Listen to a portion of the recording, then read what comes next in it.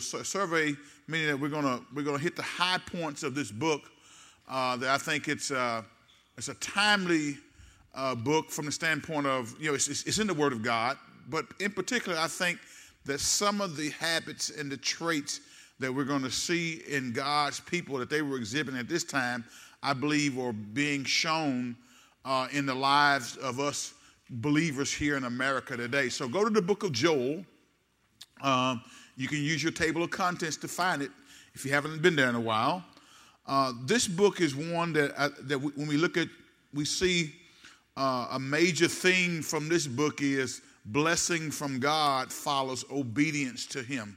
Can we repeat that in unison together? Say, blessing from God follows obedience to him.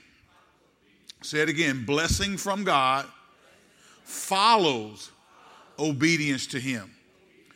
And that is something that we have to get down in our spirits and get down in our minds and understand.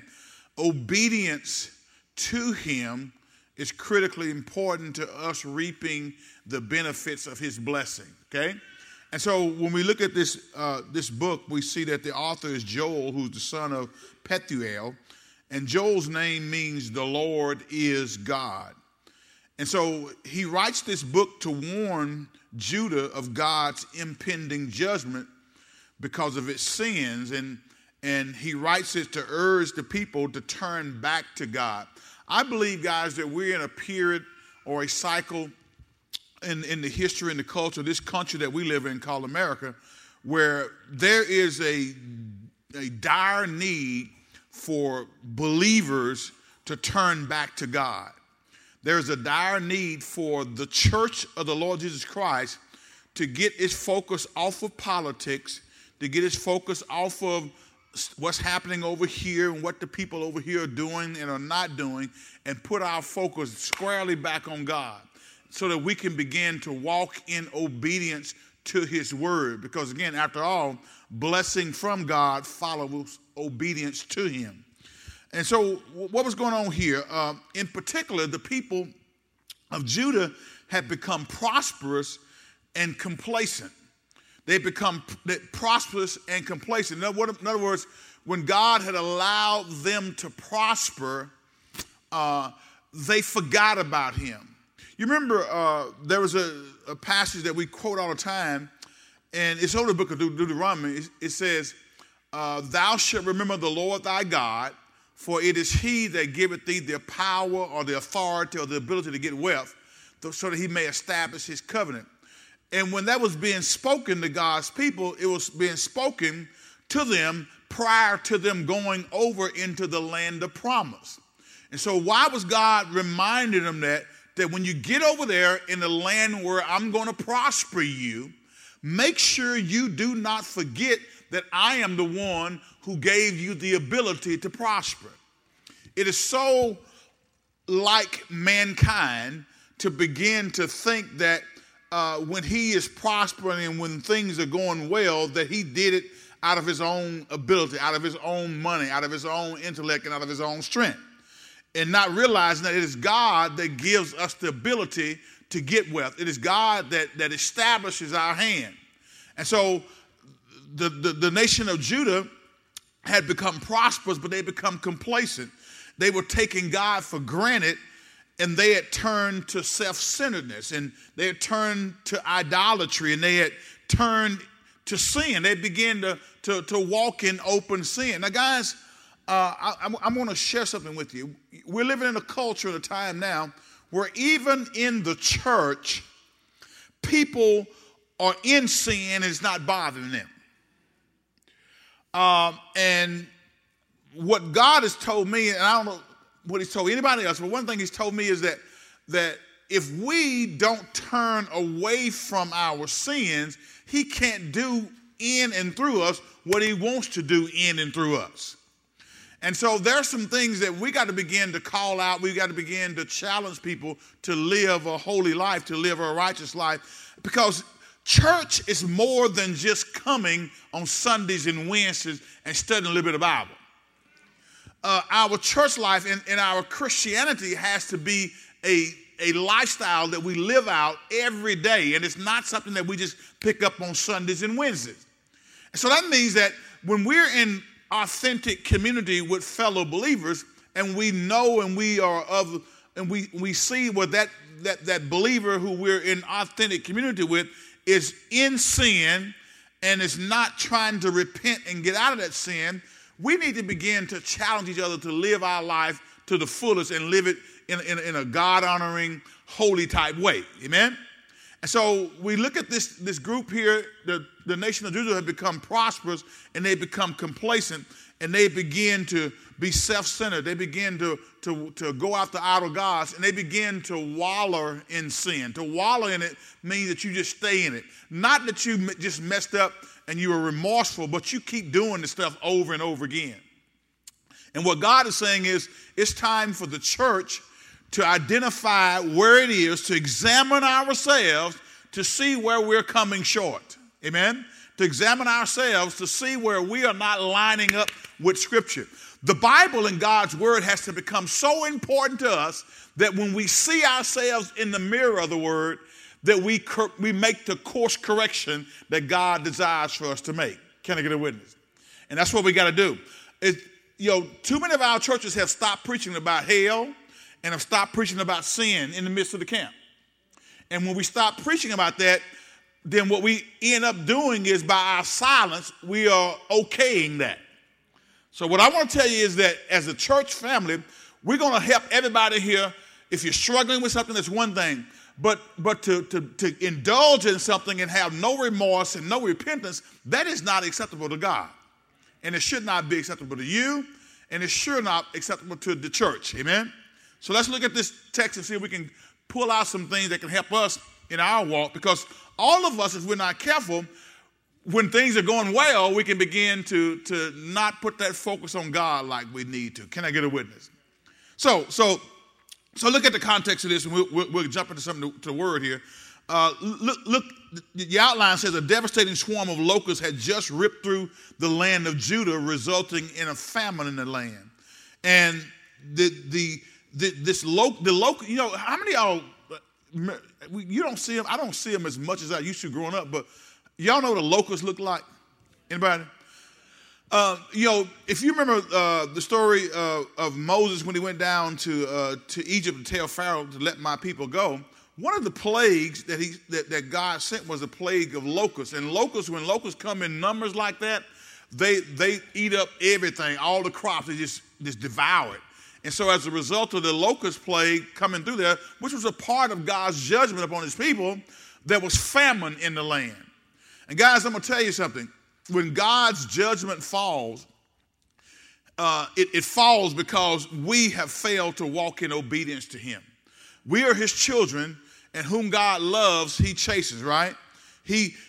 God loves us enough to where he's not going to allow us to just keep going in our wayward path without some kind of course correction coming our way.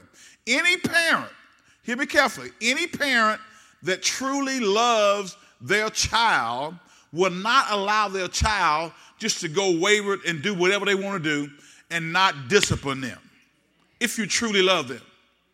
I said if you truly love them. Now, grandparents may spoil them, but it ain't really the grandparent's responsibility to raise the child. Hello, any grandparents? Grandparents, you say, I'm going to spoil them because you gave me. But it's really not the grandparent's job to raise a child. Y'all know that, right? It's the mama and the daddy's job to rear the child. Can I get a witness? So parents, if you really love your child, then you're going to have to discipline them. Whom the Lord loves, he disciplines, he chastens.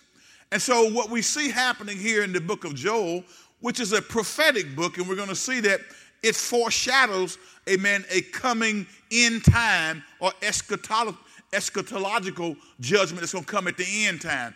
This eschatology is the study of end time events, and we're going to see this locust swarm that came in and ate up all the crop and created a famine in the land.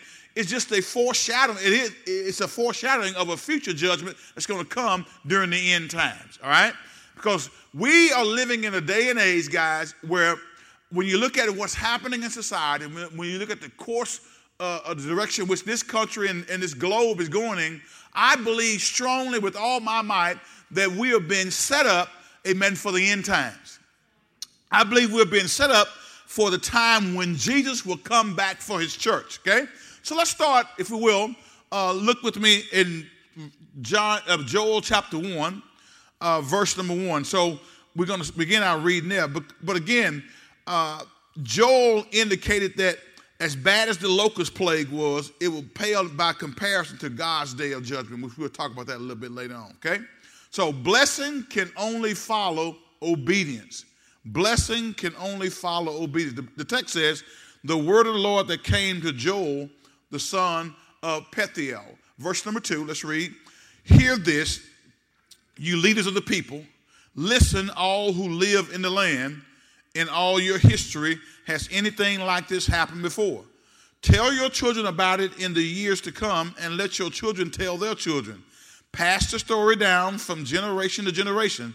After the cutting locusts finished eating the crops, the swarming locusts took what was left. After them came the hopping, there's a whole bunch of locusts, y'all. The hopping locusts, and then the stripping locusts too.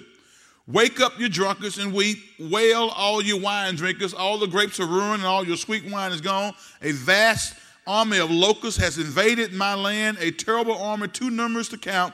Its teeth are like lion's teeth, its fangs like those of a lioness. It has destroyed my grapevines and ruined my fig trees, and stripping their bark and destroyed it, leaving the branches white and bad. In other words, I'm not going to go through all of these, but what he's telling them is that this locust plague that has come upon you has destroyed all your crops. Are y'all with me? They have destroyed all of your crops. But again, this was part of God's judgment. And again, why was God bringing judgment on his people? Because they were disobedient, because they had strayed away from him, because they had become prosperous and what? Complacent. Guys, the danger that I see with the church today is we've become complacent with our Christianity. We've gotten comfortable, and Christianity was never designed for us just to be comfortable. It was designed for us to have a yearning on the inside that will not let us rest when we know somebody needs to know Jesus and they don't know him. It was designed for us to have that unction that would push us to the point to where we say, if that person doesn't know Christ, I want to see if I can cultivate a relationship with him and then spend some time with them so that I can tell them about the God who saved me, can tell them about the God who delivered me from my sins so that that person won't die and go to hell. So let's look at some key application concepts that we find in the book of Joel. And again, we'll take a look at this. This is an overview. We're going to survey through it. But I want you to see this real quick because these are some things that we can learn ourselves, okay? The first concept that we see in Joel is that when bad things happen, that's a good time to examine our own lives and purge out any known sin. When bad things happen, that's a good time for us to examine our own life and purge out any known sin. Any known sin. Now, sometimes, guys, we can have some sin in our life we don't know it's sin, right? Is that right? Have you ever been doing something you thought it was okay to do, but then you discovered when you started reading your Bible that it wasn't okay to do? Anybody? How many of y'all used to think it was okay to buy stuff on the lowdown, on the cheap, that somebody had stolen, and you knew they had stolen it, and you thought it was okay? Well, let me ask you this. How many of y'all bought some of that stuff? How many of y'all bought those bootleg DVDs they used to sell in the barbershop? How many of y'all bought those purses that they brought around on the cheap, Michael Kors, for $35? Is it Louis Vuitton? For $50. You can't get no real Louis Vuitton for $50. But your boy, your girl hooked you up. Now, there are people who didn't think anything was wrong with that. I was talking to a brother not too long ago, and he was talking to me, and I realized that he was talking to me about some stuff, and it was kind of you know, I don't know, it was some stuff that was not right, but he was talking to me like he didn't know it wasn't right. You ever had somebody just talk to you, and he knew I was a preacher, he knew I was a pastor, and he was telling me this stuff. I'm thinking to myself, and I just knew that he didn't have any self-awareness about the fact that what he was telling me was sin, and he shouldn't have been doing it, or she shouldn't have been doing it, whoever was doing it shouldn't have been doing it. But he was talking, and it never fazed him. He just shared with me. He was honest with me, but he was just telling me some stuff that was clearly wrong for them to be doing. All right? And sometimes in our lives, guys, if we're not careful, especially if we're not in the Word, there can be some stuff that we're involved in that we should not be involved in. And until the Word of God is preached and declared to us and shown us as we study the Bible, we may not know that we're doing something that's wrong. But the Bible does say, he that knoweth to do good and doeth it not, to him is what? Sin. So if I know something to do and I don't do that, then that's sin to me. But in particular, once I discover, in other words, I believe that God will, wrong is wrong, but if you don't know it's wrong, then I think you're gonna be punished a little bit less than if you knew it was wrong. How many of y'all, if you told your child not to leave the house before you left to go to work, and then you come home and you pass by the neighbor's house and they over to the neighbor's house, will they get a little deeper punishment because they knowingly and willingly disobeyed what you told them? Is that right? Come on now. Versus maybe they did something and they didn't know. You hadn't told them. You hadn't set those boundaries yet. And so you may be a little bit easier on them when you haven't set those boundaries. But guys, Judah had turned away from God. Judah had become prosperous and complacent. And that complacency drove them to the point to where they were indulging in idol worship. They were indulging in sinful practices, and it was not bothering them. Their conscience had become dull. And so I don't want this church, I don't want any believer here to become dull in their conscience to the point to where they have a reprobate mind. Go with me to Romans, the 1st chapter right quick. Let me share something with you. And I've shared this before, but I wanted you to say this again. Guys, I'm going to tell you, it is important for us as parents to teach our children and set boundaries for them. Go to Romans, the 1st chapter.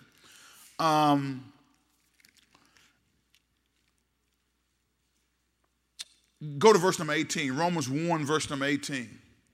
Romans 1 and 18. Glory to God. Are you still with me? And so, as we look here, when bad things happen, that's a good time to examine your life and purge out any known sin. When something is going on in your life, I want to make sure, first of all, it's not the judgment of God that's trying to get my attention about something that I shouldn't be doing. All right? But this nation of Judah was facing the locust plague and all that because of their disobedience. Now look at what the text says in Romans chapter number 1. Look at verse number 18. Are y'all with me? Come on, let's go. It says what? But God shows his anger from heaven against all what? Sinful, wicked people who suppress the truth by their wickedness. Again, who's writing this text? The Apostle Paul. Who's he writing it to? The church at Rome, the saints at Rome, okay? He says, verse number 19, they know the truth about God because he has made it obvious to them. For ever since the world was created, people have seen the earth and the sky. Through everything God made, they can clearly see his invisible qualities, his external power and divine nature. So they have no excuse for not knowing God. Now, what Paul says here, guys, is that basically he says God has made himself known in nature. God reveals himself in nature. He reveals himself when you look at the stars in the sky, the planets, and all the stuff that's happening. He says God has made himself known through creation. All right? So he says, really, for a person to say that there is no God, there's no excuse for that. Because there's no way that the planets could line up, that the seasons would come through like they do, spring, summer, winter, and fall, that all the things that happen in life could happen without a divine creator creating it. If you believe all this stuff happened because some stuff was floating out in space and just bam together and it became in orderly fashion, man, that takes more faith to believe that than it does a creator. So what he says is, again, through everything God made, they can clearly see his invisible qualities, his eternal power and divine nature. So they have no excuse for not knowing God. Look at the next verse, 21. Let's read. Yes, they knew God, but they wouldn't worship him as God or even give him thanks. And they began to think up foolish ideas of what God was like. As a result, their minds became what? Dark and confused. Mankind refused to accept the truth, and so their minds became dark and confused. Claiming to be wise, they instead became utter fools, and instead of worshiping the glorious, ever-living God, they worship idols made to look like mere people and birds and animals and reptiles. So God abandoned them to do whatever shameful things their hearts desired. As a result, they did vile and degrading things with each other's bodies. They traded the truth about God for a lie, so they worship and serve the things God created instead of the Creator himself, who is worthy of eternal praise. Amen. That is why God abandoned them to their shameful desires. Now watch this. Again, here's what I want to share with you. Whether you realize or not, our young people have grown up in a generation where the culture said things were right that the Bible says were not right. And even some of our teenagers and middle schoolers are asking questions as if they don't think anything is wrong with what we're getting ready to talk about right here. And I want to share this with you guys because as parents and grandparents, you need to make sure that you spend some time having a deeper conversation with your children. Besides what your grades are at school. You want to know that, right? But you need to be asking them some open-ended questions. What do you think about that? Because guess what? You will never know what they think about that until you ask them what they think about that. Most of them aren't going to come and just volunteer and tell you what they think about that. They just keep on playing the video games and coming in and coming out and won't say a word. But have these conversations because some of our children, and again, we're talking with our youth leaders to make sure that we don't send a mixed signal or a mixed message. There are certain things that biblically are not right and they're wrong. The culture may say it's okay, but the Bible says it's not okay. Look at what the text says here. Are y'all ready? Let's read verse number 26. Verse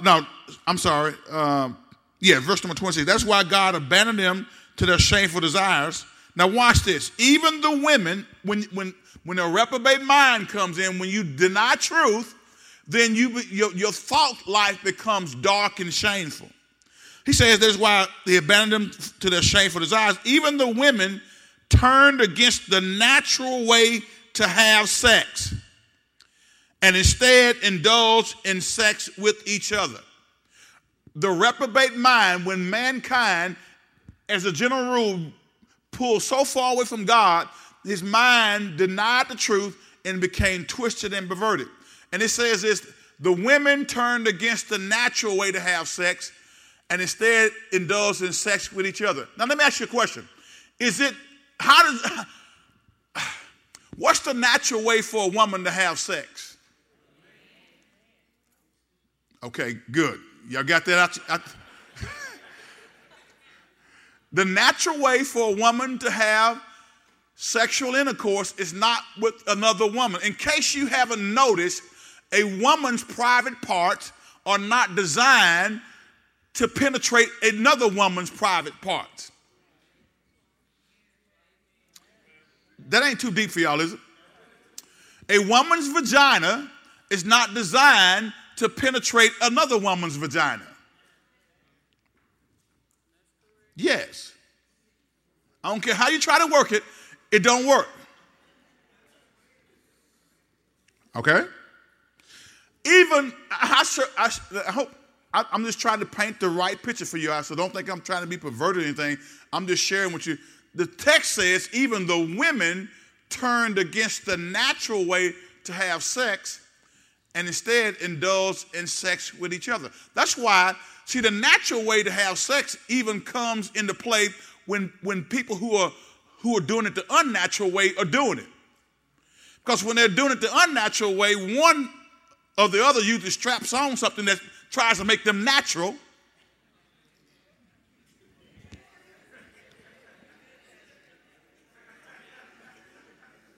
Don't y'all look at me like that. So even in their perversion, they're trying to do it the natural way, but it's unnatural for them because a woman's vagina was not designed biologically by God to have intercourse with another woman's vagina. It doesn't fit right. Okay? All right, so just let that sink in for a second. All right, so they turn against the natural way to have sex and instead indulge in sex with each other. Look at verse number 27. We're talking about what happens when you turn away from God, when you allow your mind to wander, when you allow the culture to penetrate your mind and to have you think a certain way. So I want you to know what we're teaching here. This is not, when I teach this, I'm not teaching this in a derogatory way where I'm going to come after somebody who may be struggling with this, because we have people who struggle with homosexuality and lesbianism. And so as a church, we got to learn how to love those people and not, do like they used to do, degrade people and come at them in a crazy sort of way. We can't accept that as an acceptable lifestyle, but we're going to love you if you're trying to overcome that. Now, it's one thing to be trying to overcome it. It's another thing to say, I don't care what the Bible says. This is what I'm going to do. This is what I feel. And Pastor, I don't care what you say. This is what I'm going to do. That's different. Because you got to deal with that a little bit different than you do somebody who says, Pastor, I used to be involved with that, or maybe I'm struggling with that. I have same-sex attraction. Okay, we can deal with that. We can talk. We can pray through it with you. We can give you some word. We can pray on that thing, and we can help you walk through it if you really want to get out of it. But that's where loving God more than you loving your own desires come into play. Are y'all with me? Because sometimes the church has gotten to the point to where they'll come after the sin of homosexuality tougher than they will the sin of adultery. Both of them sin. Hello?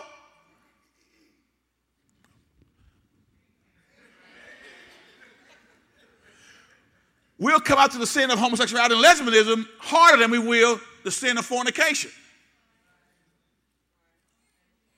You up in here having sex outside of marriage.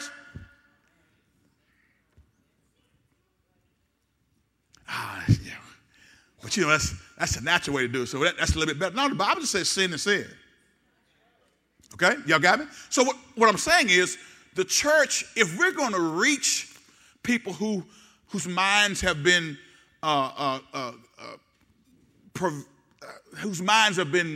infiltrated and twisted by the enemy, we can't reach them by beating them and running them away. We got to reach them by loving them with the love of Christ. Not accepting that lifestyle as natural and godly, but when we try to minister to them, we got to change the way we minister or have ministered in the past. You got to show love toward people, okay? Is everybody with me? Now watch this. Okay, let's move to the next verse. 28. Enough for that one. Well, and the men, instead of having normal sexual relations with women, burn with lust for each other. Y'all think this stuff is new? It's not new. Come on, y'all remember Sodom and Gomorrah? Again, perversion. All right? Guys, a lot of stuff is happening. You see this stuff happening in the news. We've had stories here lately in our school system up here. A lot of that comes from a mindset that's void of judgment, that's been penetrated by the enemy, and all this child pornography and all this other stuff that's out there that's actually denigrating the thought process. Guys, y'all remember in our authentic manhood class where we saw how pornography has the same effect on the brain as drugs or cocaine or marijuana. and it changes the contour in the thought process of the brain. So when you see it has the same addictive nature as drugs do. And so when people get into that kind of stuff, then all of a sudden, what used to turn you on don't turn you on anymore. So now you're looking for something a little bit harder. Instead of X-rated, you want triple X. Okay. All right, so watch what the text says. And the men, instead of having normal sexual relation with women, so let's back up. What's the normal way for a man to have sex? With a woman. Okay? Because a man's private part was not designed to fit with another man's private parts. It just don't. Biologically, I've told y'all before, if I did not argue it theologically, I could argue it biologically. And biologically, they do not work. A man and a man cannot procreate. A woman and a woman cannot procreate. A man and a man can't have a child. A woman and a woman can't have a child, okay? So we know this. And again, I'm saying this because these are things you're going to have to teach your children in a biblical, honest, not a hateful, denigrating way, but in a loving way. Because some of your children know kids at school, or some of your children may be struggling with this. So how are you going to handle them? How are you going to deal with them? What are you going to say? Are you going to say, well, you know what, that's where my child is, so I'm going to accept my child, and so I'm going to accept it? No, listen, you love your child, but you don't accept sin. When you know what the Bible explicitly says here. So we got to decide, are we going to be biblical or are we going to be culturally correct? I choose to be biblical. And as long as God has me breathing here, I'm going to preach what the Word of God says. I'm just telling you what the Word says, right? And the men, instead of having normal sexual relation with women, burn with lust for each other. Men did shameful things with other men. And as a result of this sin, they suffered within themselves the penalty they deserve. Okay? Verse 28, since they thought it foolish to acknowledge God, he abandoned them to their foolish thinking and let them do things that should never be done. Their lives became full of every kind of wickedness, sin, greed, hate, envy, murder, quarreling, deception, malicious behavior, and gossip. They are backstabbers, haters of God, insolent, proud, and boastful. They invent new ways of sinning. And they disobey their parents. They refuse to understand, break their promises, are heartless, and have no mercy.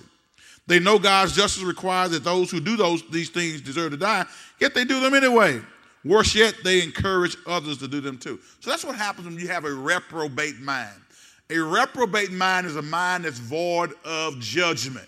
And so when we go back to the book of Joel, let's go back there right quick. In the book of Joel, we have a scenario where the people of God, the people of Judah, had turned their backs on God. When they became prosperous, when things were going well, they forgot about God. They became complacent and they forgot about God. All right? And so their minds were in a state where it was time for God to bring judgment. So look at the four things that happened. Notice these four things here, okay? First of all, the locust invasion was unexpected. It came out of nowhere. Guys, there are times when God is dealing with us, we think everything is smooth, everything going good. We got our little sin, we got it covered over here in the corner, and don't nobody know about it but me and the person who I'm doing it with, or just me and the stuff that I'm buying, that I'm snorting or doing whatever. It's just a private thing. I ain't bothering nobody, so why are you bothering me, Pastor? And people think that way. Pastor, why are you going to talk about something that I'm doing? I'm doing it in my own private home, not hurting anybody. Guys, let me tell you something. We are our brother's keepers. And so when you come and you join the body of Christ, you are a part of me and I'm a part of you. So this mindset, and guys, I can sense it that it's crept even into this church where people don't want you to tell them about their sin. People don't want you to talk about sin. Some of y'all get uncomfortable when we talk about sin. Guys, listen, if Rod said earlier, if I mess up, amen, fess up. All of us have, it may not have been this what we talk about here, but there's areas in our life where we've messed up and went outside of God's will for our life. So what I'm telling you is we're not going to throw you away. We're going to love on you. But we don't want to love on you, and don't take that as meaning that, well, I just keep doing my thing. Because the church, they're going to love me. They ain't going to say nothing. No, we're going to say something. And prayerfully, you'll listen to good biblical teaching and correction when it comes your way. Because whom the Lord loves you does what he chases. And guess who God's going to use to chase you? He'll use the preacher if you'll listen to him. But guess what happens? When you stop listening to me, he goes a step further. And sometimes, yeah, you can get eat up by some locals, amen? Sometimes if you don't listen to the word, a corrective word that's coming, you know it's dealing with your life situation, then God has to go to another step. He'll bring others in to talk to you, but then he'll start allowing situations to come into your life to try to get you to turn your heart and your mind back to him. All right? So his judgment was it was unexpected and it came out of nowhere. Second thing you notice about that, it struck the nation at a point of great vulnerability, which was the food supply. When your food supply goes away, then it's going to cause you to look and do something different. Because how many of y'all like to eat? How many of y'all like me? You like to eat? How many of y'all are connoisseurs of fine taste? How many of y'all don't just like food, just any food, but you like good quality, good tasting, good seasoned food that makes you think when you eat, you go, mmm. And y'all ever ate something and go, mmm. It's like you're like, Lord Jesus, this is good. Now, again, I've always said this, guys, when your stomach gets full, it's full, and it really don't care what's in it because it's full. You can have pork and beans and rice and get full off of that. But isn't it a joy to have food that's seasoned good and seasoned? It's not like beans out of a can. You know what I'm saying? But I mean, it's seasoned good, bro. Called that. I'm that kind of eater. I don't know about anybody else. I'm that kind of eater. I like to savor the taste. But when the food supply stops, it'll cause everybody to stand up and take notice. So it struck the nation at a point of great vulnerability, which is their food supply. The third thing is it resulted in great mourning. They were mourning. They were sorrowful about what was going on at this point in time. And immediate repentance was the need of the day. They needed to repent immediately. Go back to Joel right quick. Let's look at this, a few passages of scripture here, and we're going to keep moving here. All right? So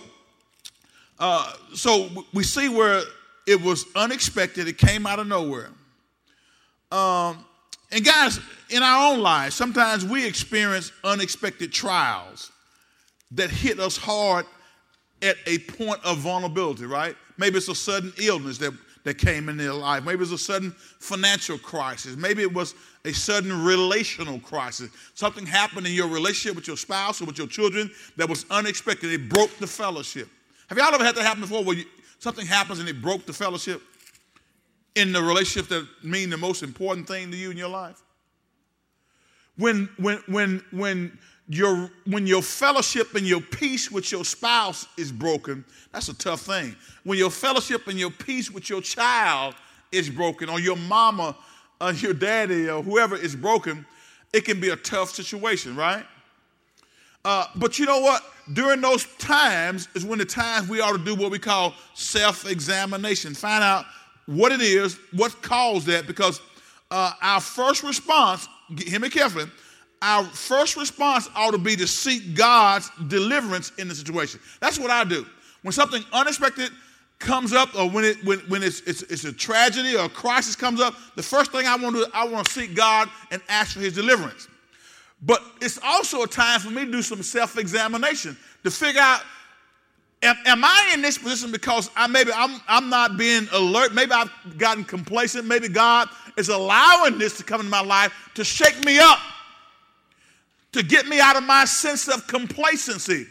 Because, guys, you can easily get sucked into the habit of coming to church Sunday and Wednesday, and just be cool with that. When God says, I want to do much more with your life. I want to use you in a greater way. in a way that you can't even imagine, but I can't do it if you're just complacent. And every time a ministry opportunity comes up, you say, no, I'll get somebody else, Pastor. You say, no, I don't have time to do that. When you say, well, I know, God, you put in my spirit to go talk to that person, but you know what, I'm afraid to, because I go talk to them, maybe they won't like me. Or maybe they're going to get mad at me if I start talking to them about what I see and what I've observed in their life. But God wants to use all of us at a higher level than what we are currently being utilized. Can I get a witness? Go over right quick to 2 Corinthians, the 13th chapter.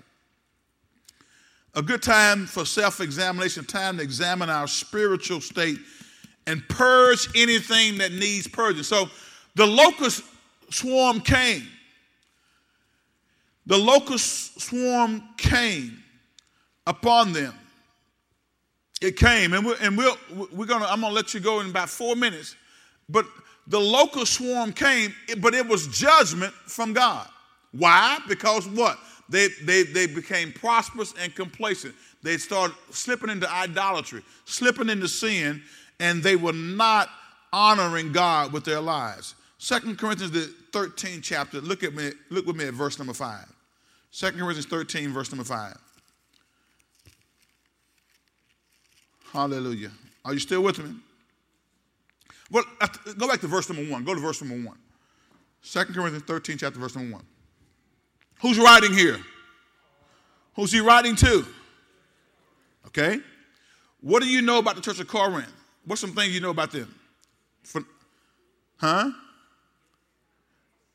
They had all kind of stuff going on. The first letter let us know that they were flowing in spiritual gifts, but they were very immature spiritually, right? And that immaturity manifested itself what? In sinful lifestyle, jealousy, envy, strife, all happening amongst the people of God in the church at Corinth. So Paul says, some stuff I want to tell you, I can't tell you because you can't even handle it because you're still a spiritual babies. There are people in your family that can't handle some stuff you need to tell them because they're church people. And they've gone to church all their life, but they're still spiritual babies. And when you start talking this stuff that we're talking and start going through the scripture,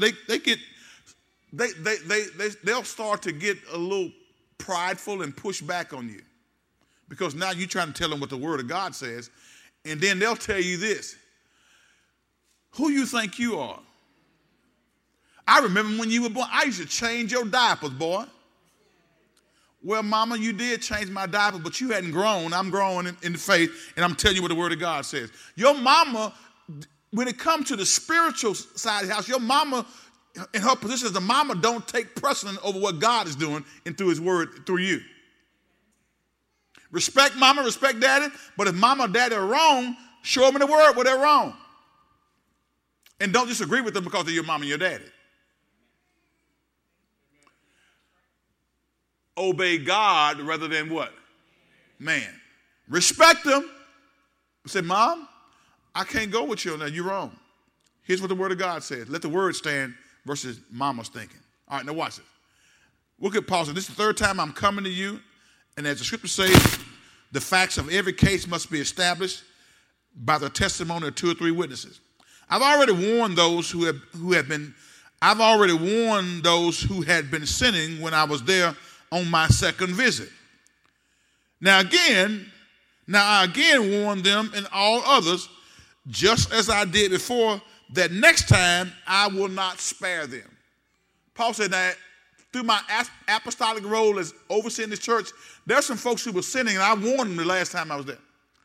He said, watch what he says. I've already warned those who've been sinning when I was there on my second visit. Now I again warn them and all others, just as I did before, the next time I will not spare them. Paul said, I'm going to deal with your stuff. I warned you the last time, but I'm going to deal with your stuff. Deal with sin, guys. Don't let sin permeate throughout your house. When you know something is wrong, address it. When something is wrong at work, learn how to address it in the right way. Go through the proper channels and address wrongdoing. Verse 3, I give you all the proof that you want that Christ speaks through me. Christ is not weak when he deals with you. He is powerful among you. Although he was crucified in weakness, he now lives by the power of God. We too are weak just as Christ was, but when we deal with you, we will be alive with him and will have God's power. Paul says, I'm going to deal with you differently than I did the last time I was with you. I just warned you last time, but this next time I'm going to come down hard on you because some stuff needs to be dealt with. Look at verse 5. Look at what it says. Can y'all read it with me? Let's read. Examine yourselves to see if your faith is genuine. Test yourselves. Surely you know that Christ Jesus is among you. If not, you have failed the test of genuine faith. Verse 6 for good measure. As you test yourselves, I hope you will recognize that we have not failed the test of apostolic authority. Paul says, when you examine yourself, when you look at my apostolic authority, you're going to see that I did what an apostle should do. I provided oversight and covering for you. I'm calling out sin in the camp that needs to be dealt with. I warned you the last time, but the next time I come, I'm going to deal with you a little bit more harshly. Because we can't allow this sin to keep on running rampant, because a little leaven does what? Leavens the whole lump. All right? So let's get back to, and we're going to close out here. Go back to Joel and look at your second point I want to make on that. First key application is when bad things happen, that's a good time to examine your life and purge out any known sin. Stuff you know you should not be doing. Look at your life, say, this is something that I should not be doing. Whatever that is, using profanity, indulge in sexual immorality, lying. Guys, let me tell you something. How many of y'all know in today's culture, people don't care if you lie? This lying stuff got to stop. Start at the top, from the president on down, from the preacher on down, from the deacon on down, the usher on down. Tell the truth. Speak the truth in love. Quit lying. People lie all the time. We lie by telling one, committing a lie, and we lie by omitting stuff to give a picture that's not really true. So if you lie a lot, examine yourself and say, you know what, I need to stop lying and just tell the truth. Some people lie because they're afraid to actually deal with issues up front and openly. So we'll lie and won't say what we really feel. Is anything wrong? No. Yes, it is. That was a lie, wasn't it? You knew something was wrong, but you told a lie. Come on. Can we admit it? How many of y'all have said nothing is wrong when something was wrong? How many of y'all know that's a lie? Okay, come on, confess up. You said nothing was wrong and something was wrong. If you didn't want to talk about it, just say, I don't want to talk about it right now. Don't say nothing is wrong, because when you say nothing is wrong, you just told a bald-faced lie. That was a Warhorse lie. And Christians should not lie. The Bible says seven things the Lord hates, one of them was a lying tongue. Let's speak the truth. Speak the truth to people. Speak the truth in love. There's a way to speak the truth, not harshly, not blowing over people, but speak the truth in love, okay? All right, last thing. All right, so examine ourselves. Whatever it is that's in your life, I'm not asking you to come here and tell me about it, but just examine yourself. Because the Bible even says this: if we will judge it, God won't judge it. All right? Are y'all with me? If we judge it, then God won't have to come and judge it. I would much rather look at my life and see something that's wrong and make the course correction and have God have to come and deal with me like he did Judah here and send a locust plague and eat up all my food supply.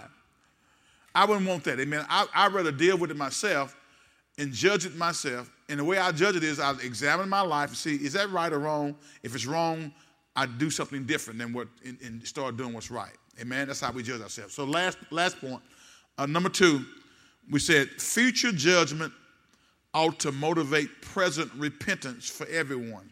And we'll see that we go to that second chapter of Joel. Future judgment. And again, we just surveyed this. I'm not going to go verse by verse, but that first chapter deals with Judah's sinful response to God when God had prospered them and blessed them, okay?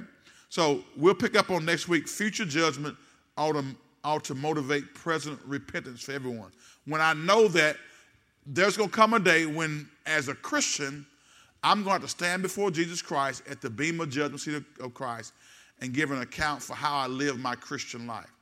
I won't have to give an account for, I won't stand before Jesus to decide whether or not I'm going to get to heaven or have to go to hell. That's already been decided. When I invite him to be my Lord and Savior, then that was settled in. But I will be judged on how well I live my Christian life, how faithful I was to the things that God told me to do. How did I handle the responsibility that God entrusted me with? I'm going to be judged on that, and you are too. All of us are going to have to go before Jesus, and some of our work's we're going to get reward for it, and some of the stuff is going to be burnt up. It's going to be toast. It's going to be blacker than black. Just burn up because we didn't do it with the right motive. We did it the wrong reason. Maybe we tried to get glory for it ourselves. Whatever the reason, it wasn't honoring God, okay? So we'll pick up in the second chapter on next week. So make sure you bring your outline back, and we'll delve back into the book of Joel on next week, okay? Give the Lord a hand of praise. God bless you.